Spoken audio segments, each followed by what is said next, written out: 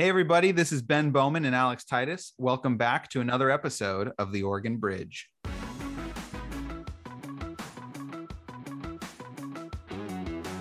I knew how to work hard, and that was something I understood. So I feel like in elected office, I can be that voice for people who don't make it the traditional route. The foundation for shared truth in the media has completely collapsed. We can talk about foreign enemies all we want, but the one thing that is going to destroy our country from within is polarization and misinformation. We need to figure out how to have a shared, trusted source of information. And on these things, we can work together. All right. Today, we are very, very excited to have a statewide elected official, Labor Commissioner Val Hoyle, former state representative, former majority leader of the Oregon House, and my former boss. I used to work for Commissioner Hoyle back when she was a state representative and the majority leader. She's from the Lane County area. She tells us in this podcast she has a home on some property outside of Springfield. And she's had a pretty interesting trajectory that brought her to the place that she's in today. She spent a long time in the private sector before she transitioned to politics. So this included serving as the board chair of the Federal District Export Council of Oregon, as well as serving on the Outdoor Industry Women's Coalition and helping found the Eugene Chamber of Commerce's International Trade Roundtable. So she's definitely got private sector chops in addition to her public sector chops. She's got an East Coast background, but again, has lived in Lane County for a long time. And now she's the labor commissioner. So Alex, what did you think of the podcast? It was a fun episode because we covered everything from apprenticeships in Eastern Oregon to big tech and woke politics. So we really went all over the place. And actually, what I thought was interesting is, and she sort of drove the conversation, is that the same topics that came up were almost the exact same as when we had Alex Carlatos on. And they're like, obvious. Well, he's from Roseburg, but I mean, not, I don't know. To me, I just thought that was like both sort of like in that district and, caring about those issues a lot, obviously from different perspectives. But yeah, I thought it was a really unique episode. And she clearly feels really comfortable diving into what I would say are pretty controversial issues. Like most of the politicians we have on the show, I actually think try to stay away from talking about those sorts of things and get themselves some pickles. But I definitely respected that she was willing to engage, I think, pretty openly on a number of pretty controversial and interesting issues. So 100% agree with. That's actually what I was going to say too. It's basically like, I think this is one of our better episodes because it's just very natural and real and an honest conversation. And it doesn't at all come across as like talking points or not even like, not that she wasn't being careful with what she said, but she was just like saying what was on her mind and what she thought. And we did talk a lot about national issues, which I thought is important because that's part of the thesis of this podcast. And Val is someone, she's a very smart political thinker. Like that's why she was so skilled as the majority leader, where part of her job was doing elections for House Democrats.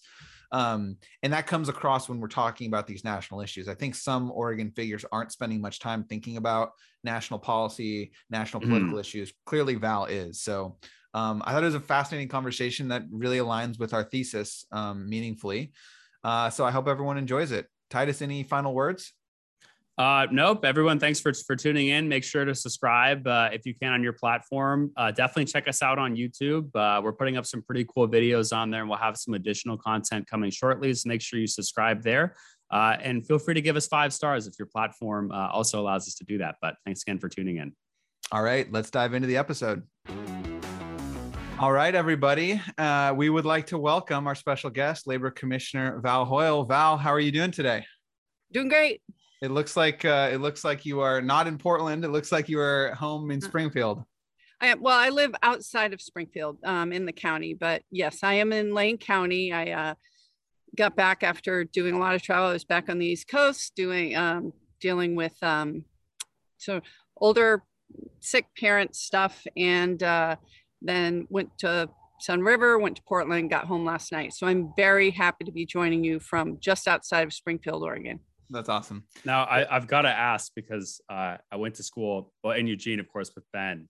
Is allergy season over in Springfield and Eugene? Because like literally every summer by June, I felt like I was just waiting to get out the door because I was dying There's so much Yeah. grass seed flowing around in the air from all the grass seed farmers. That's right. So in the valley. I was are, like, this is the worst thing ever. I have to explain. So just so you know, I come from New Hampshire, the other state without a sales tax, although in New Hampshire, they not only don't have a sales tax, they don't have an income tax. So, you know, very similar, different accent, but very similar sort of independent, kind of libertarian. We're not out of step with the country's out of step with us, sort of. The free state, if I'm not mistaken. It is the free state. Live free or die. She flies with her own wings. Very similar, different parts of the country. But I have to explain to my friends and family back there that what they think is allergies is nothing like what we have here, because other places 250 parts per million of grass pollen is high. Here it's like 900 parts per million, but that's because we're the grass seed capital of the world. So the World Cup is played with grass that is grown from grass seed that's from Lane and Lynn County, right? So it's bad, it's over. So no worries. There you go. And we don't have smoke right now either, which is great, because this time last year, quite frankly, I wasn't home. We were evacuated, and it was you know, a lot of my friends and neighbors lost their homes, and we were lucky to have something to come back to. But so no smoke, no real pollen, just, you know, living the good life here in Lane County. A good time to be in Lane County. So before we jump into our like politics questions, I wanted to share a short story and see if I'm sure you do remember this, but so I worked for then Majority Leader Hoyle in 2015. And I was thinking, like, what are my most vivid memories of that experience? And the one that came to mind was, do you remember Senate Bill 612? Oh my God. It is literally one of the most important things I've done in my life, you know, not just in my elected office, but in my life, that actually made a difference.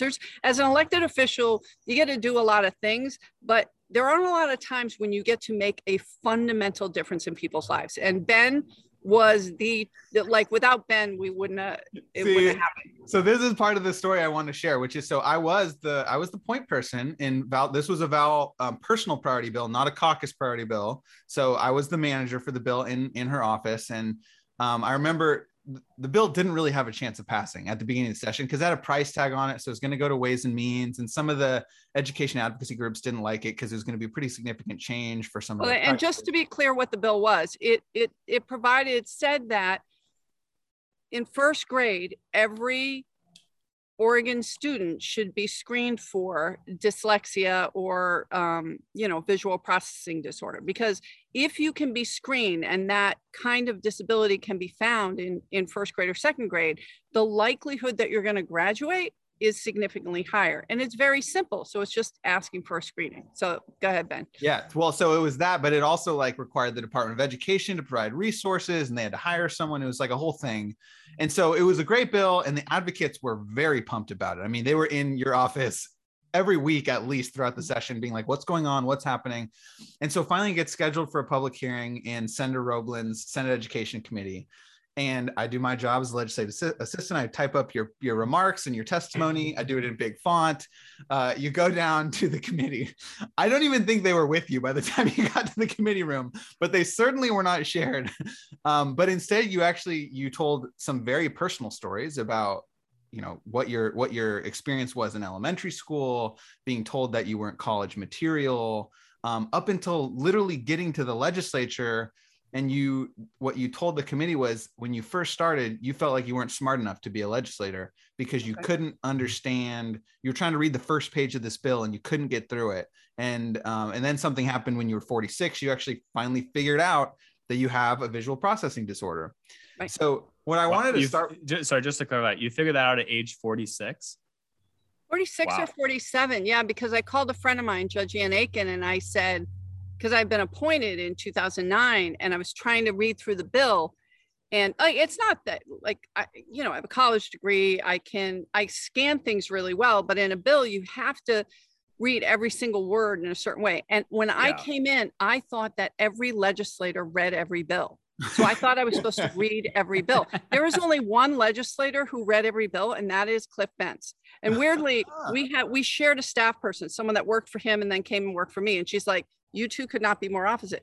But I didn't know. I just like through my whole life made assumptions that other people did things better. And I had this thing where, so I called my friend Ann Aiken and she goes, you need to get tested. So I went to this woman who did testing and she said, so you only see 3/4 of the letters. You have you have one eye that doesn't track. And so she said, so you scan. So there's part of the test where you read sentences and they, the normal way, upside down, backwards. I can pretty much read them all, scan them all at the same pace, right? It doesn't matter because when you whether it's dyslexia or, what I have is very similar to dyslexia, you compensate, right? So I compensated in other ways, but never knew until that moment that my skills were different and that I was as smart as everyone else. But I was always hiding something for my entire life until this woman said, wow, you recognize letters at the level of a second grader and you've gotten this far. That's pretty impressive. But had I known that in first grade, things would have been so much easier. I mean, who knows where I would be, but I wouldn't have been able to pass the bill to this committee about what it meant to be in school. I think I was talking about a second grade teacher who put, there was a turtle up, she put a picture of a turtle with my name on it on the wall because I was so slow in getting my math stuff done, right?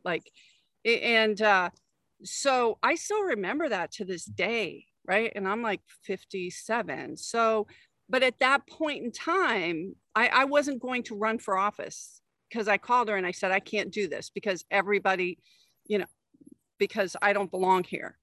And she said, you do belong there. You just think differently. Your brain works differently. You see things differently. And that perspective is different. So I went in and we didn't have a chance. We didn't have the votes. And then we got a unanimous vote on the committee, Democrats and Republicans, and most of the committee signed on to co-sponsor the bill. And we passed it. And now it is law. And it's impressive. Unanimous in both the House and the Senate floor as well. So everybody supported it. And I remember one of the advocates who I love came into the office after the bill was passed and was basically like, okay, so this, or after you given your testimony, is basically like, okay, so this is happening now. So let's just like work out the details and figure out how to do this. But the question that goes along with that I wanted to ask is, so given this challenging experience you had in the public education, well, it wasn't a public education system, actually. It was a private education system for Catholic at least part of it, Catholic school. Does that impact how you approach your job as an elected official? In what ways? Of course. I think so. My parents sent me to Catholic school. So I'm a second generation American. And, what my parents wanted was for me to have a better life than they had. So the thought at the time was if I went to a Catholic school, that was going to be a better education, which it's a really good education if you learn the same way as other people, right? And there's a lot that I benefited from that 1st through 8th grade. But I think that my challenges, because I didn't process things the same way as other people. And school and getting ahead was never easy. I just had to work harder. And I had in high school, and also it took me 5 years to get through high school. In 9th grade, I just stopped. 9th and 10th grade, I just thought, you know what, I'm not smart enough. I'm never going to graduate. I was told that I wasn't college material. So I went to public school after that. I just stopped trying. And then I met this teacher who was in sort of a resource room for kids that were struggling. And she said, look, you're as smart as any of the other kids, because she suggested I take this college prep class. And I said, well, I'm not smart enough. I'm not college material. I said the things that I had heard my whole life from teachers who were like, well, you're not doing this the way everyone else is. And she said, you're plenty smart enough. You just have to work harder.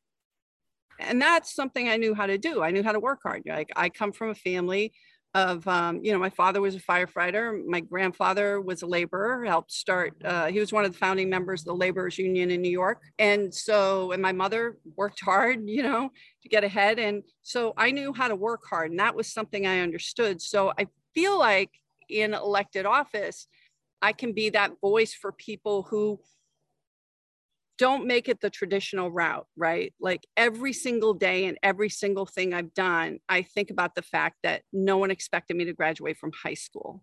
And here I am, the labor commissioner, and I got a bachelor's degree, and I had a really great time as an international salesperson, selling bicycles. I've gone all over the world. I've done, I have this amazing family and live in Oregon. And so I feel like I have an opportunity to speak up for those people who don't have a voice, who don't think they have a chance. And that's why I love what I do. So I do think it makes a difference. It's a different perspective. And I also think my district, I do have to say, the first time I met Ben Bowman, I have to tell this story. So I got appointed in 2009 to fill Chris Edwards' spot. So my district was Junction City, Alvador, Cheshire, which are super conservative, parts of West Eugene, so 3 precincts that are super liberal, and then Bethel, which is, and there's 27 manufactured home parks in that district. So Bethel is not a wealthy community, but it's a very tight community and blue collar, where people just, they want their kids to have a good education. They want to do better. They want good jobs. They want the government to do its job, but not to be too invasive. So, it is very much a microcosm of our state. And I had come from an urban background and had never been in a rural area before. So I went out to a bunch of farmers and talked to them, and they were great in helping educate me on, what they needed for the district. But it was 2010 and I was running for office, and Alex, as you can imagine, 2010 was not a great year for Democrats. It was a fantastic year for America. Yeah. We make little jokes sometimes. Tomato. So I knew the district because I had been working on school bond measures. So I came here, and one of my children has a similar learning disability that I have, and I knew how much I struggled in school. And my thought was, I want to make schools better for my kids, and not just my kids, but all the kids. So we came from Wisconsin, where my child had access to occupational therapy 3 days a week, had, in kindergarten, and they said, we want to prep you for school. We came here, and I was told that, she wasn't quite at the point where she could get services, but if in 3rd grade, she still had trouble reading and writing, they would give her services. Well, what we know is if you can't read in 3rd grade, the likelihood that you're going to graduate is significantly less. So I started talking to my legislators and working on bond measures, and this new group was organized in our area, Stanford Children. So I worked with Stanford Children, right? So I got involved working in West Eugene and Bethel on school bond measures, right? So I knew people there, and I'm knocking on the doors, and I thought, I don't think I'm going to win. And none of my colleagues were like, we did polling and you're 8 to 12 points up. And I'm like, I don't think that's true, because I was knocking on doors and talking to people who had worked in the coach factories, right? Or worked in mills that were gone, and said, I used to be able to make $60,000, $70,000 a year. I used to have insurance. I used to be able to take care of my family. And things were really bad, and our economy was crashing, and people were unhappy. So Ben was an intern on my campaign. So we were in this building that was, it was just this open building, and I was in this corner small office making phone calls and then going out and knocking on doors. And Ben was an intern, and my impression, I was thinking about this earlier, was you were so excited about everything. I was so excited about everything. Used a lot of words. Still true. Podcast format is perfect for me. Yes, it's true. But man, it didn't matter what needed to be done. Ben was like, I'll do it. And then he would actually do it, and he would follow through. So that year, it was kind of great, because I'd knock on doors and people would say, I'm not voting for an incumbent. And I would say, this is my first election. And then, I also got to say, well, I'm your representative. So it was kind of a good thing. So there were only 2 Democrats in swing seats that won that year. And that was myself and Arnie Roblin. And I was the only new Democrat in a swing seat to win. And I think it was because the messaging that I had was, I want to stand up for good schools. I want to, focus on jobs and making sure that people can make a good living, because I know what it meant for my family to be able to have a path to the middle class. And that's really what we've lost. And I think that where we are now and what happened in 2010 and the divisiveness we have in our country is a loss of the ability for Americans to have a path to the middle class. I mean, we have more income inequality than we've had since, right before the Depression.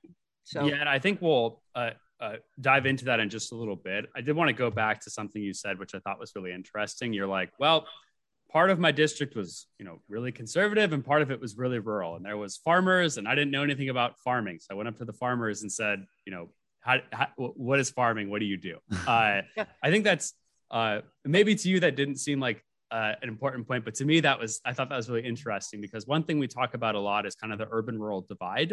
And I think that you started to see kind of fissures of that in 2008 and in 2010. But I mean, that's really escalated and accelerated, I would say, today.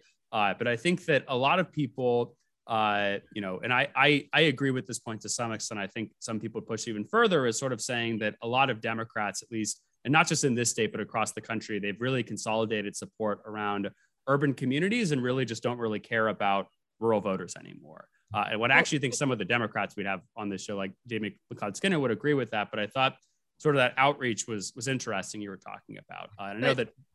So I would say 2 things. So one really funny story. There is one of the farmers that I had reached out to, and I would call when I had questions about agriculture, because I'm not an expert. He's an expert. And he serves on the school board in Junction. And he was at a Farm Bureau meeting and talked to a friend of mine. And he said, gosh, Val's been really good for us. Like, she's there whenever we have a question, when we need anything, she's right there. But I've never voted for a Democrat. I just don't know if I can vote for her, right? Like, so we have it on both sides. But I also want to point out, Alex, that previous, 30 years ago, maybe a bit longer, but 30 years ago, because as things started to consolidate, we had over 200 swing districts. Right now, we have about 35, 2 of which are in Oregon. Yep. So when you don't have a swing district, and when you draw maps that pack, right, urban areas and, different communities into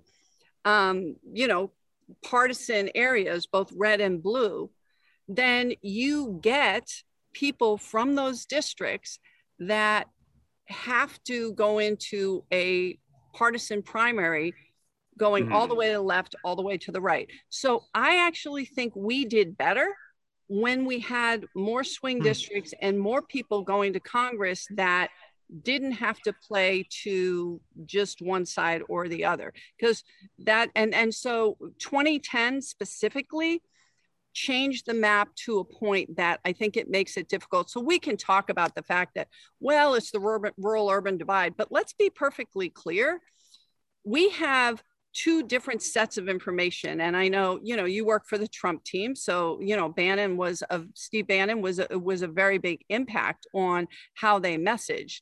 And, the foundation for shared truth in the media has completely collapsed, and we have to agree on that. So my neighbor. 100% agree on that. Yeah. My neighbor's the nicest person in the world, and believes things that I know for a fact are not true. But the information that he gets, and again, Bannon's idea was not put out misinformation, right? And so our media, you want to call it mainstream media or whatever, is set up on the premise that, you have to report facts. You might report them here or there. When I grew up, I'm older than you. So, we would watch Walter Cronkite, right? Like, that was the news, and you could think this or that, but the news was the news. Well, the idea from Bannon was to just put out so much information that people got overloaded and confused, and there was misinformation. And So my neighbor has a completely different sense of what's happening. Even though he knows I'm an elected official and we can talk about facts, he believes that like 40% of Americans, 35 to 40%, that the election was stolen, that Joe Biden has Alzheimer's, that vaccine is, probably the vaccine, and that people. I talked to someone 2 nights ago. I stayed 6 feet away from him and I had a mask, but he said, yeah, I'm not vaccinated because in my church of 5,000 people, I don't know anyone who died. My wife is a nurse and I know 5 people that died from the vaccine. And I was like, wait, what? No. And he said, yes. He said, I know 5 people, 1 from a blood clot, 2 from heart attacks, and 2 from strokes that had these within 1 to 3 months of getting the vaccine. And I said, well, vaccine reactions happen between 24 and 72 hours.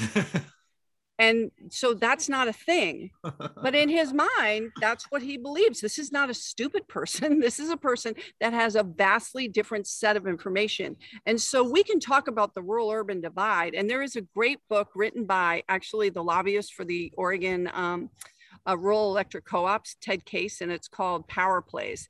And it talks about how rural electric co-ops influenced presidential elections and the winners of the presidential election from Roosevelt to Reagan. And, at that point in time, rural areas could influence how the elections happen. But right now we have polarization and hyperpartisanship. And I think that we would be delusional to think that anybody could go out and say, let's just have a kumbaya, because we're talking off of different sets of information in a way that I think is quite dangerous.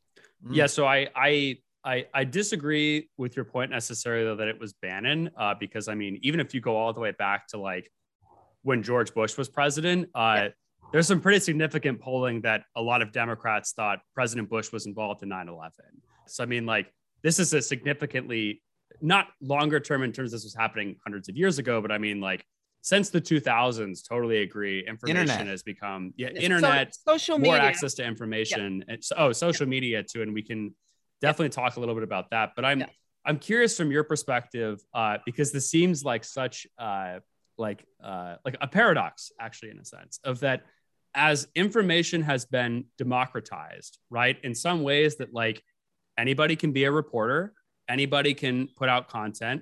I mean, you can look at Ben, right? Like Ben is not a trained journalist. He's not a professional journalist. And like we put out this publication called The Liftoff, and like a lot of interesting and influential people read it. And Ben and I have basically no experience in journalism, but like now because of online tools, right? Like we have access to where people can come and find our information that even I would say 10 years ago would be very difficult. I mean, I guess you could argue there was blocking, but like, I guess, what do you kind of make of that, right? That like literally as more information has become and like more people can put out information, like clearly more sort of misinformation. People are becoming like more siloed where they get information because there's just so much of it of like, do you kind of agree that is the problem? And like, 2, what do you think maybe are some solutions to help kind of combat that? So I wish I had a solution. Because I think it is, we can talk about foreign enemies all we want, but the one thing that is going to destroy our country from within is polarization and misinformation. Mm-hmm. And with the internet and, the different sources of information and the lack of ability to know what to fact check, right? The lack of ability to fact check. I mean, families are being split. We can talk about QAnon because, whether you're right or left, I don't think anyone here is, I don't know, Alex, are you Ben sent me some articles from some websites. It's a lot like that, that people actually thought Pizzagate was real, that people actually thought that Wayfair was naming their wardrobes. I was deeply suspicious, to be fair.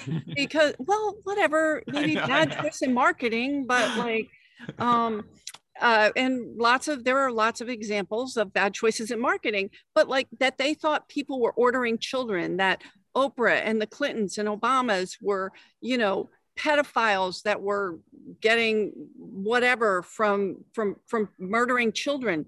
Like, how did we get here? And how is it that people I know believe some of this stuff, that we're splitting families, right? Like families are being split because of this misinformation. So we're not talking about shared information. And until we can get to that point, and you're right, Steve Bannon didn't start it.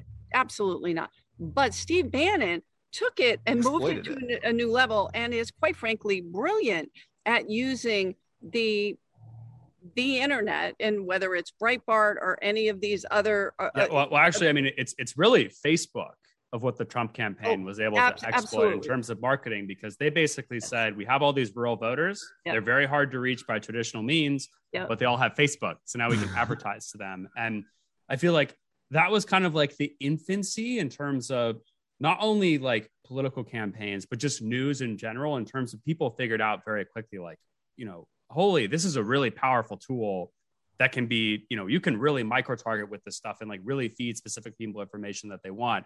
And yeah, I don't know if you've been like in the news recently, there's been some, I would actually encourage everybody to go look at this in the Wall Street Journal. The Wall Street Journal has this like expose from the last week they've been doing called the Facebook Files. And there is just some crazy stuff in there about like Facebook algorithms, like Instagram addiction, and like young girls committing suicide at like higher rates and things like that, and becoming more depressed. Like, it's absolutely crazy. But I mean, no, you're totally right that like social media just threw like, I wouldn't even say like gas. They threw like an oil tanker basically on the fire to just blow this up. Well, and then you have traditional media that is responding in a way that they repeat the lie. And I will just go to the fact that there are so many people that believe fundamentally, absolutely, that the election was stolen, right? Like, let's take Georgia. Georgia is not overseen by Democrats. Brian, I know and work with the labor commissioner from Georgia because, and let me just take a step back. So as the commissioner of the Bureau for Labor and Industries, we oversee wage and hour enforcement in employment law and housing, oversee wage and hour enforcement, oversee civil rights enforcement in employment and housing.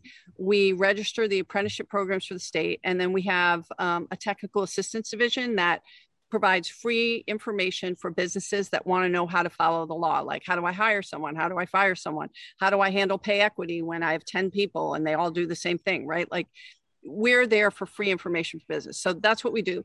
So but I'm an elected official, and there's only 4 labor commissioners in the country that are elected. The rest are appointed. So in 1903, the legislature determined that this office should be accountable to the people of the state and not to another elected official. And this is the only statewide office that is nonpartisan. So anyway, just a little, here's what your labor commissioner does, because I've done polling and nobody knows, literally nobody knows. Like, there's like 8 of us in the state. More than that. Two of us are on this call. So. Yeah, and the rest are former labor commissioners. So that's exactly right. So, and then Jack Roberts, the last Lane County labor commissioner in the 80s, made the position, advocated for and had the position made nonpartisan. So that is only fairly recent. So I work with the labor commissioner from Georgia, and I reached out to him and I'm like, hey, sorry, buddy, but it's not like you can say that Brian Kemp or, the Secretary of State Raffensperger are in any way liberal. Liberals, yeah. and yet you have so many Republicans that believe that election was stolen, to the point that Raffensperger and his staff were getting death threats. This is dangerous. And what would have happened if the count for the Electoral College had been stopped? What the fact that we had an attempted insurrection, whatever you want to think about this, fringe group, that happened, and people don't believe it happened because we don't have a shared source of information. So I think we need to preserve our democratic republic, and I won't go on about all of this, we need to figure out how to have a shared, trusted source of information. And I do think it is the responsibility of social media to ensure that what is coming out are facts. But when, people are not allowed to be on Twitter or to put out information that's actually factually false, then they say, well, this is censorship. Well, it's not censorship if you're lying. But I don't know what the solution. I would love to hear from both of you, specifically you, Alex. What is the solution to get back to a singular or a shared frame of reference for what the truth is? Yeah, and we actually just did an episode with our producer, and we dove into this topic quite a bit. But I actually have a pretty, I'd say, pessimistic outlook on this. I actually don't even think it's as bad as it will get, because I think that in terms of, unless there's regulation, and there might be regulation, right? Because the most interesting thing when it comes, at least in my mind, to big tech is that you have not only Bernie Sanders and Elizabeth Warren, who are like absolutely ready to just drop the hammer on companies like Facebook and Twitter, you also have Josh Hawley and Marco Rubio, who are just as eager to maybe even drop a harder hammer in some circumstances on this. But like, in terms of where, at least from the political lens, and I don't even know as much about the journalist lens, but like, this will get, the information people will receive will be even shorter than it is now in the future. So like, for example, my former boss, he's big GOP consultant, et cetera, like he says very much in the future that like political ads will no longer even be like 30-second things on TV. That will probably last for a while, but we'll even move further to like, here's a 4-second ad on what Val Hoyle stands for on your Instagram feed, or like, here's 4 seconds of why you should oppose Val Hoyle. And like, that's even just kind of dumbing down. And honestly, it sounds like Idiocracy. It's like that movie Idiocracy, where we're just like dumbing things down. The other thing I wanted to add is like, so to the regulation point, Titus, let's say that they do pass these regulations that are basically what most people are talking about is targeted specifically at Facebook, Twitter, et cetera. Well, there's something else happening in the background here, which is conservatives are already sort of imagining what is going to happen, and they're building their own platforms. So pretty soon we're not even going to be on the same platforms. We're all going to be on our own specific platforms aligned with our political ideologies, which is going to really make things worse. But we already are, because of the way the algorithms happen. So yeah, even if we're on the same platforms, we're getting information, we're getting different information. And so you have Bernie Sanders and Elizabeth Warren saying that, yeah, big tech does need to be, regulated more. But to say that Josh Hawley and Marco Rubio want the same thing or even more, what they want is for people to be able to say whatever they want without regulation. Well, no, I would disagree with that. Like, one of Hawley's big things is about like addiction for children on like things like Instagram and YouTube and stuff. Yeah, no, like, I actually think they're much. What is that? The social dilemma that really goes into that quite well. I do think that piece is important. That, like, even a broken clock is right twice a day, and on that. So before we started recording, Val warned us that the the show outline we had constructed was going to quickly go out the window, which is already true. But I do think, we've got about looks like 20 minutes or so left, and I do want to transition a little bit to talk about Oregon specifically. And so here's the bridge from national to local. So Donald Trump was very successful at winning over working class voters in the Midwest in particular, or at least more successful than past GOP candidates. And this has not happened at all in Oregon, at least not that I could see. Or maybe you disagree. You think that there have been working class swings. I guess you'd point to like Absolutely. the coastal districts. I mean, the precinct I live in, but I was just at a building trades convention, and these are people who do not tend to vote. They're not from Portland, right? And they tend to vote more conservative, but like, say, if you have union members or people that used to work in the mills, which is what happened with the coast, similar to a lot of other places, whether it's Michigan and losing the jobs in the auto industry, or it's the coast losing the jobs in the timber industry or fishing, or Junction City with the manufacturing, with coach manufacturing, or in the building trades, where you have people that would ordinarily tend to vote Republican and maybe came from Republican families, and they're more rural, but they vote on wages, hours, working conditions, right? Benefits. But when those jobs were gone and they lost that, right? And I personally think it's if you can see when we lost union membership and you have the differentiation between CEOs pay and working people's pay, again, losing that path to the middle class. It really came about that. So I do think that this has happened in Oregon. And I have to say, we've moved forward with a false premise, like, because I worked in the legislature. I have to say, Alex and Ben can testify to this. I had very good relationship, even though I'm the majority leader, and that is thought of as the most partisan position, right? Like, you move forward the agenda of your caucus, right? That was my job. I did it well. But I had very good relationships with Republicans because I did represent a swing district and a mixed district. And I felt like they showed up to do the job and represent their members, their constituents, the same as I did. And so I actually had a Thomas Jefferson quote that was on my desk. And it's, in matters of style, swim with the current, and in matters of substance, stand like a rock. And I think that we just mix up substance and style way too often. So if you're clear about, here are the things I'm going to do, here are the things that I'm never going to bend on, and on these things we can work together, and you're clear and you're honest and you respect other people, I think that goes a long way. But we have a false premise of moderation with the goal of undermining the effectiveness and trust in government. And I think I have seen that over and over again. Like, well, why don't you come to the middle? Like, why are you pushing for this? But I think Oregonians deserve access to public services, and those public services need to be treated with transparency and honesty. And when you do that, like I will say, I won 17 counties, none of them on the east side, but that's a lot. Liberal counties, conservative counties. But I went to John Day after I got elected. I went to the John Day Chamber. And I will note that I've spoken in as many rural chambers as I have unions, like gone to union membership meetings. So I went to John Day and I said, hi, I'm the new labor commissioner. Here's what we do. Want to work with you. And some guy said, we're not used to seeing West Siders except when they're running for election. And I said, well, I'm a Democrat and you weren't going to vote for me. So I figured I would come after I got elected and see how we could work together.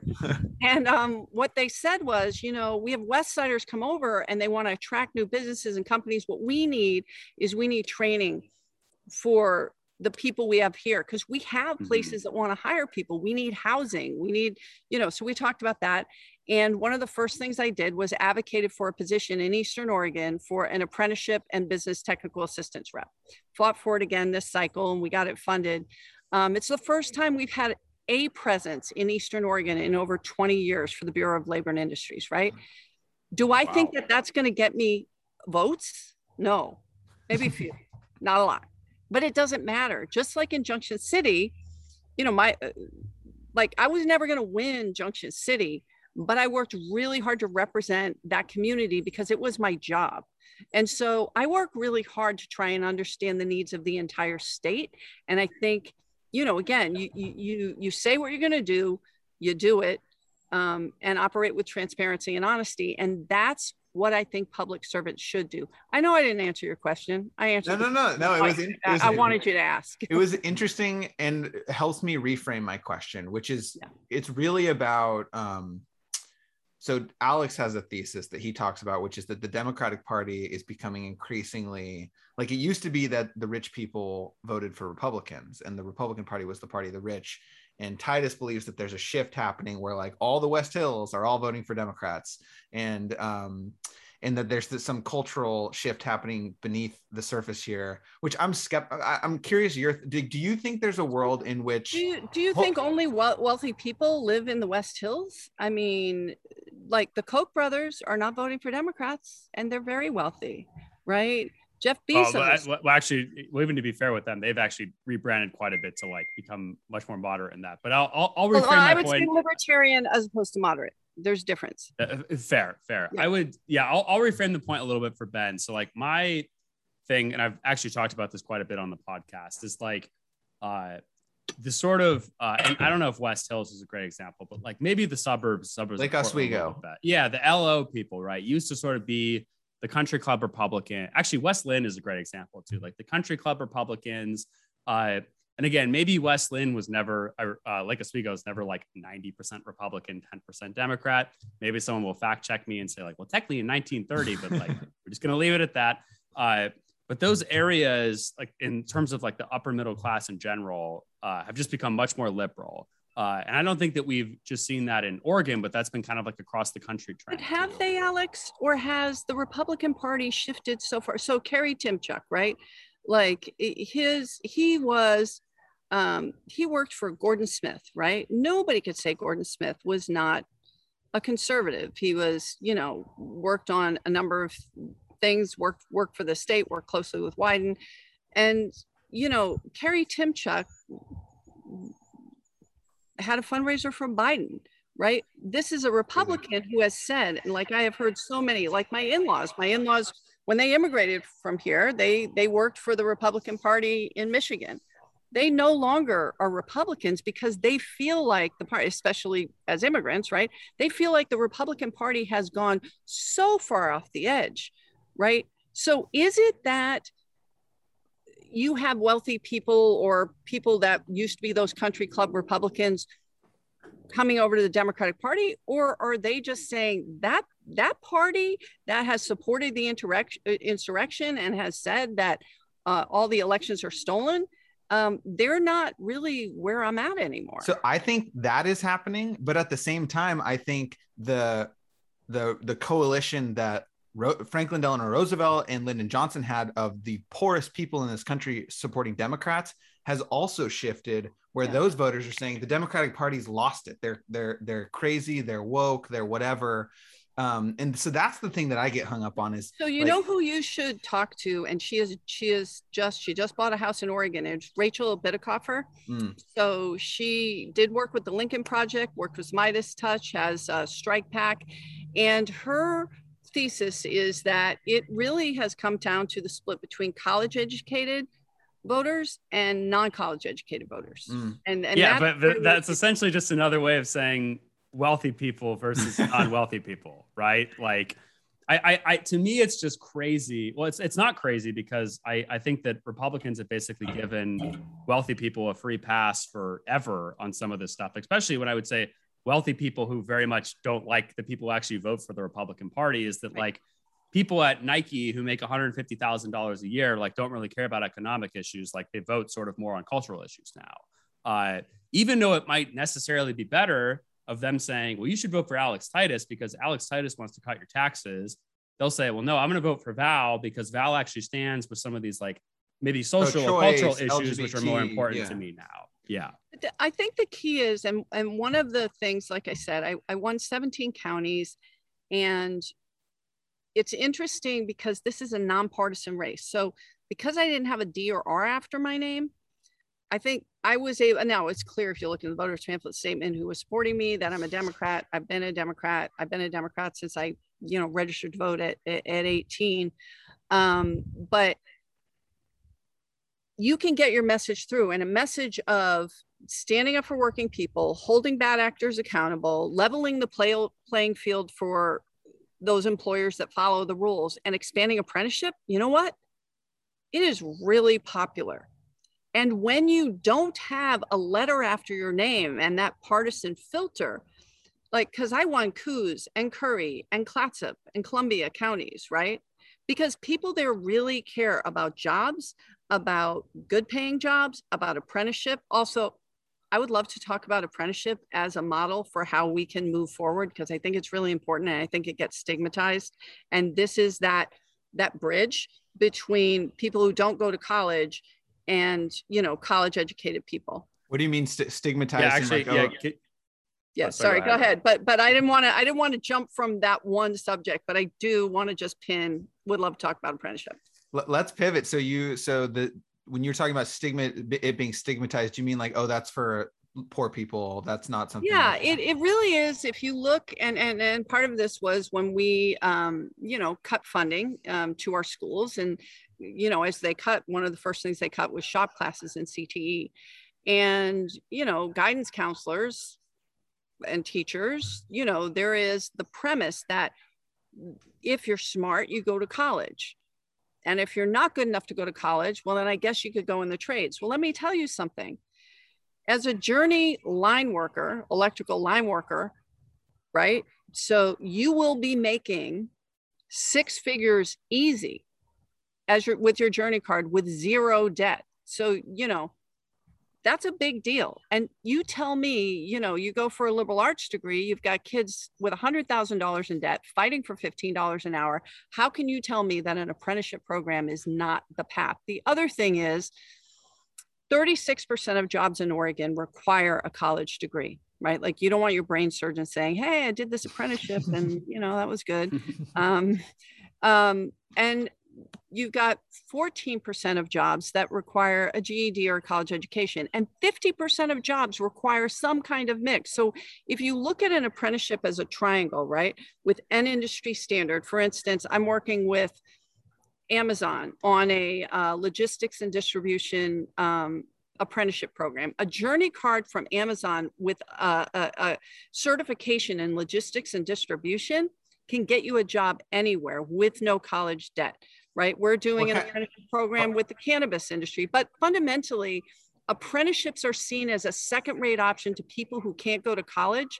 And both with the cost of college education, the way we fund universities, and the workforce needs that aren't being met, I think that apprenticeship can use colleges, right? Can use job training and then fit workforce needs better. And that will also make up for all the experiences kids haven't gotten in the pandemic because they haven't been able to show up at school, right? Like, so they don't build those soft skills.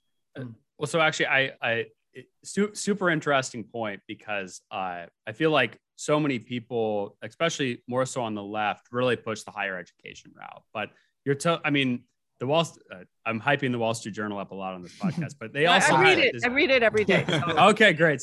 So I imagine you probably read some of the exposés on higher education, which I literally sent so many annoying texts to Ben about this. He probably wants to kill me, but some of that information was legitimately like it hurt my stomach to learn that there is students who are $350,000 in debt and they're making $40,000 a year out of college. Like that physically made me sick. I'm like, where is the GOP? Where are the Dems? Like, why is this sort of happening? But I feel like, and this because there is apprenticeships you can come out of and start making like $60K a year, $70K a year with benefits that are really good jobs with higher earning potential too. How do you think we go about $150,000 or $200,000? But here's the thing. When I went to college, so I went to community college for the first 2 years, and it was $367 a semester. And then I went to a private college, Emmanuel College in Boston, and it was $76 or $7,700. That school is now $52,000 a year, right? So the difference was that I was someone who, as a working student on Pell Grants, who was the first person in my family to graduate from college, that I could afford to go to school without having crippling debt. And the problem is the prices have increased so much, right? And we don't pay social workers enough to pay for the college education. So we need to fix the model, and the apprenticeship model, which most people only think about it as the trades, and the trades have great apprenticeships, thousands of years of experience with their apprenticeship programs. But I think we should look at that model for other things. Yesterday, we approved, or was it the day before? I can't remember. It's been a long week. This week, we approved an apprenticeship program for professional firefighting, for alcohol and drug counselors, for mental health counselors. We did another one. But the apprenticeship model needs to be destigmatized and utilized so that we don't have kids with crippling debt, and we do have the workforce that business needs. Because right now they're getting someone with a liberal arts degree, right, or a high school degree or something, but it doesn't quite fit their needs. So we also have a veterans program, sort of a take on the helmets to hard hat program in my office to help veterans match the skills they had to jobs that are available. We just hired the first DEI officer within our apprenticeship programs to make sure that so that our workforce is reflective of the communities they live in. Because I will just say, in the trades, the recruitment model has been what we call the FBI model, father, brother, in-law. If your father or brother or in-law has been in the trades, you get into the trades. Otherwise, people don't know that literally you can go through an apprenticeship program as a man, as a woman, as someone who identifies as BIPOC, maybe never occurred to you, and may have no college debt and be making six figures. When was the last time you tried to get an electrician or a plumber? They are in high demand, right? I just had to, my hot water heater in my new house just went out, and I'm not kidding. So we're recording this on September 17th. I called last week, and there were I called probably 10 or 15 plumbers. Some of them were booked out until the end of October. And they were upfront about it. They weren't even like trying to schedule me. They were just like, yeah, I'm probably not gonna be able to help you. I can't, I'm booked out until the end of October. And I'm like, but so the one piece I wanted to add on this before we move on is I actually think that there's a lot of K-12 education that needs to be integrated into all of this, because part of it is like, what are we inspiring students to imagine for their futures? And for so long, the narrative has been like, if you're not going to college, then you're not meeting your full potential. And that has to be shifted really early, because if you're waiting till they get to their junior year of high school, I feel like for a lot of students, there's already this like mental block of like, oh, that's that path. And that's, I was talking to previous president of OHSU, Joe Robertson, and he said, our problem isn't that we're not getting kids out of high school. It's that we need the kind of math taught in fourth grade that will allow people to become doctors, right? Like fourth grade is where we need to be working. But the other piece is letting people know that, again, these opportunities are available, utilizing apprenticeship as a model outside the building and construction trades. And I think, in Oregon, we're really leading. I have to give total credit. I have this amazing staff. So my apprenticeship director managed the Helmets to Hard Hat program for the 11-state Southeast region for the national building trades unions. So she is a Black female Marine Corps veteran and has come in, and I said, I want you to expand apprenticeships inside the trades and make sure we have more diversity and opportunity for people, and outside the trades. And she has just really embraced it, and it's exciting.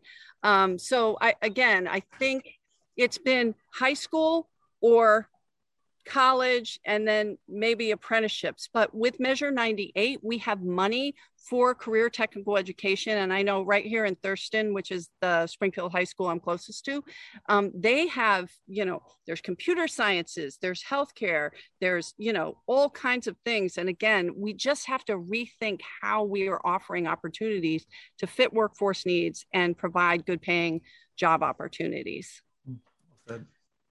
Great. And then just the last thing we wanted to ask, because we know that we have to let you go here in just a couple minutes, but so your agency made some headlines over the past few months with allegations of bias. And we know that with recent reports that just came out, at least from what the Oregonian was saying, is that the independent investigator in this essentially has exonerated you from this. And we know that there's still some lawsuits pending, but could you kind of just tell us a little bit about the situation and what happened from your perspective? I can't. Both because there's lawsuits pending, and what I would rather focus on is what it means to change culture. So when I came to this agency, it was a third the size, and I am answering your question, Alex, but not exactly. It was a third the size it was 40 years ago. So Mary Wendy Roberts, right, who left office in, I can't remember, it was like early 80s, maybe 78. She had 260 people, and I came in and had 103. We have a significantly larger state, wow, right? And more laws. And so I walked into an agency that really hadn't moved on. So our website was like an example of the worst website in state government. Like they just didn't pay to upgrade it. So it was like four, back from what everyone else had. And it was in 8-point print, printed at law school or graduate school level with PDFs buried. So like we improved the website so that people didn't have to sign a wage claim form, right, with a wet signature, which was what was demanded. We stopped charging people for their own records by the pound of paper, because that was a thing. There was a 2-page policy on how to eat lunch at your desk and nothing for customer service, right? These were employees that, were evaluated by how they checked the boxes, but we really weren't strategic in how we enforced the law. So the eating lunch at your desk policy is Alex Titus's like caricature of how all state government works. No, and it was the this is literally going to be a campaign ad now. No, and let me be clear, that's not my employee's fault. Yeah. And it was like, we don't have the resources to help people. So we will not necessarily actively put up barriers, but like they had to pick and choose who they would service. So coming from the private sector, I both have been a union member and worked in the private sector for 25 years. So I come in with both perspectives. And so I thought the number one thing we need to do is focus on customer service. So if something doesn't get the customer service, we should not be doing it. There was one place in apprenticeship where we found there was something that they were doing, and it took 7 or 8 hours a week, that had been started 8 years ago. And it was for an audit that needed to be for 3 months, but nobody ever stopped it. So they just kept doing it, right? So we've process mapped out everything. And I brought in people from outside of state government, and also I don't know if to say bias, but the go-to in hiring people in this agency was to hire people from within. Now, I've hired some people from within, but what we do is we set up a policy that every single job would be open to the outside. And if somebody from inside wanted to compete for it, they needed to compete outside as well. We started advertising our jobs outside of from where people just look for state agency jobs, right? Because then you get state agency people with, the person who was the deputy before my deputy had worked at Boley for 42 years. Unbelievable work ethic, really smart, really cared about things, but she had never worked at anywhere but Boley. So my wage and hour director came from also the National Building Trade. She was their lobbyist. And before that, the AFL-CIO was the lobbyist on Capitol Hill on immigration policy. Her parents were undocumented farm workers. Father became a laborer, and their life got better, right? She lived in farm worker housing. So when she looks at the policies and goes to farm worker housing, this is not a foreign concept. When we look at prevailing wage or implementing the new collective bargaining law, right? Like, she understands what it means to be on a work site. She knows how to work with the Association of General Contractors, because she did that on Capitol Hill and also has been on work sites, and with workers. So we are now a national model for outreach to workers, right? Because Sonia Ramirez, who's my wage and hour director, is working with Rutgers to figure out how can we outreach to workers better. But the bottom line is, since we've been there, 83% of our hires identify as BIPOC. And that is specifically because we've advertised and allowed different people to apply. Now, when you bring people that are different and come from different backgrounds and not from state government and have different cultures, it's not easy, right?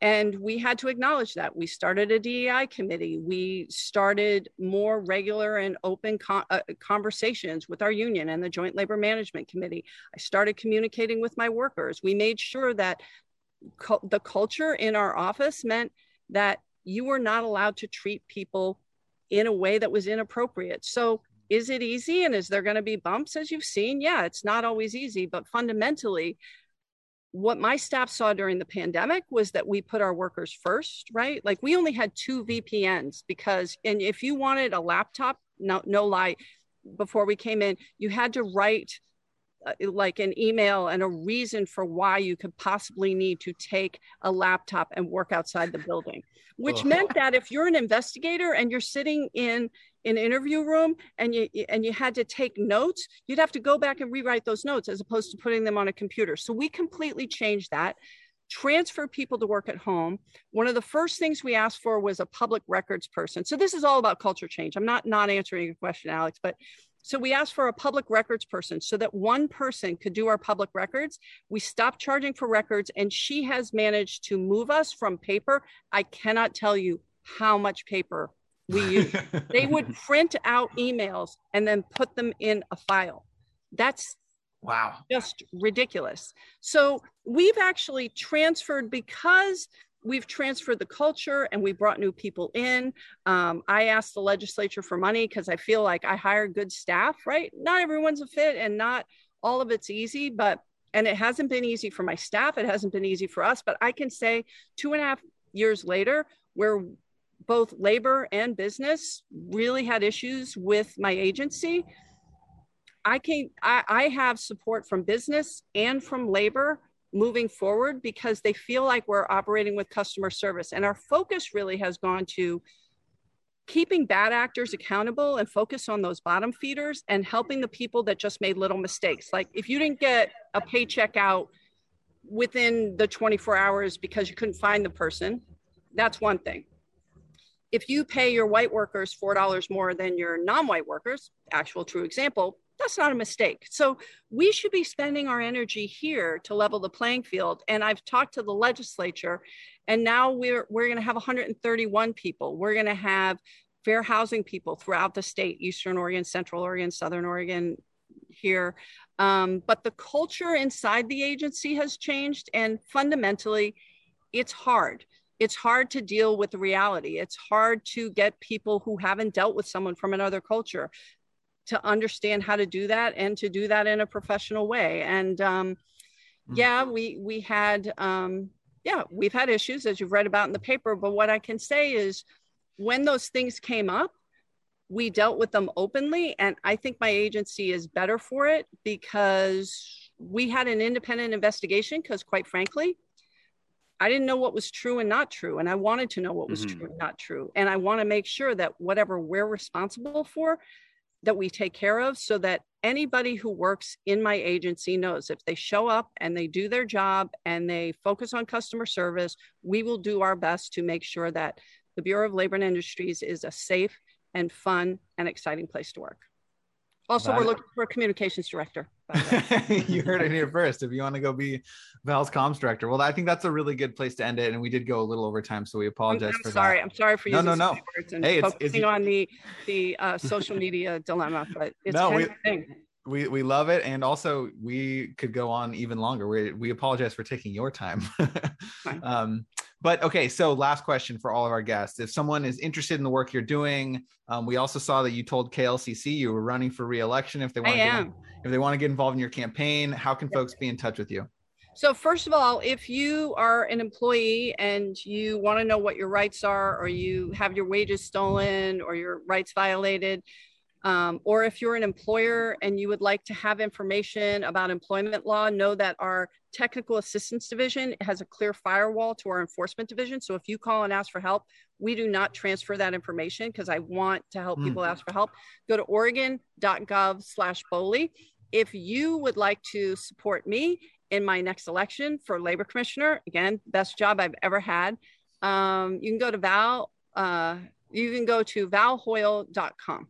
Also, I have some videos that I did at the beginning of the pandemic where I didn't know what to do and I wanted new recipes. So I interviewed a number of different people and asked them their favorite recipe and then to talk about something. I have everyone from Shelley Bossart sharing it was like some kind of pie crisp recipe to like one of the members of the Grand Ron Tribal Council talking about elk stew and the story of the pandemic from their tribal perspective. It was a thing. It's over, but it's that is awesome. Well, Commissioner Hoyle, thank you once again for joining us. And for our listeners, thanks for tuning in. And don't forget to subscribe and leave us a 5-star review. All right. Thanks, everybody. And thanks, Ben. And thanks for helping me get elected in 2010. You're welcome. And I'm sorry. You know what? That made us 30-30 in the House. Without that, it would have shifted all things. So sorry about that, Alex. You have Ben's been blamed for many things.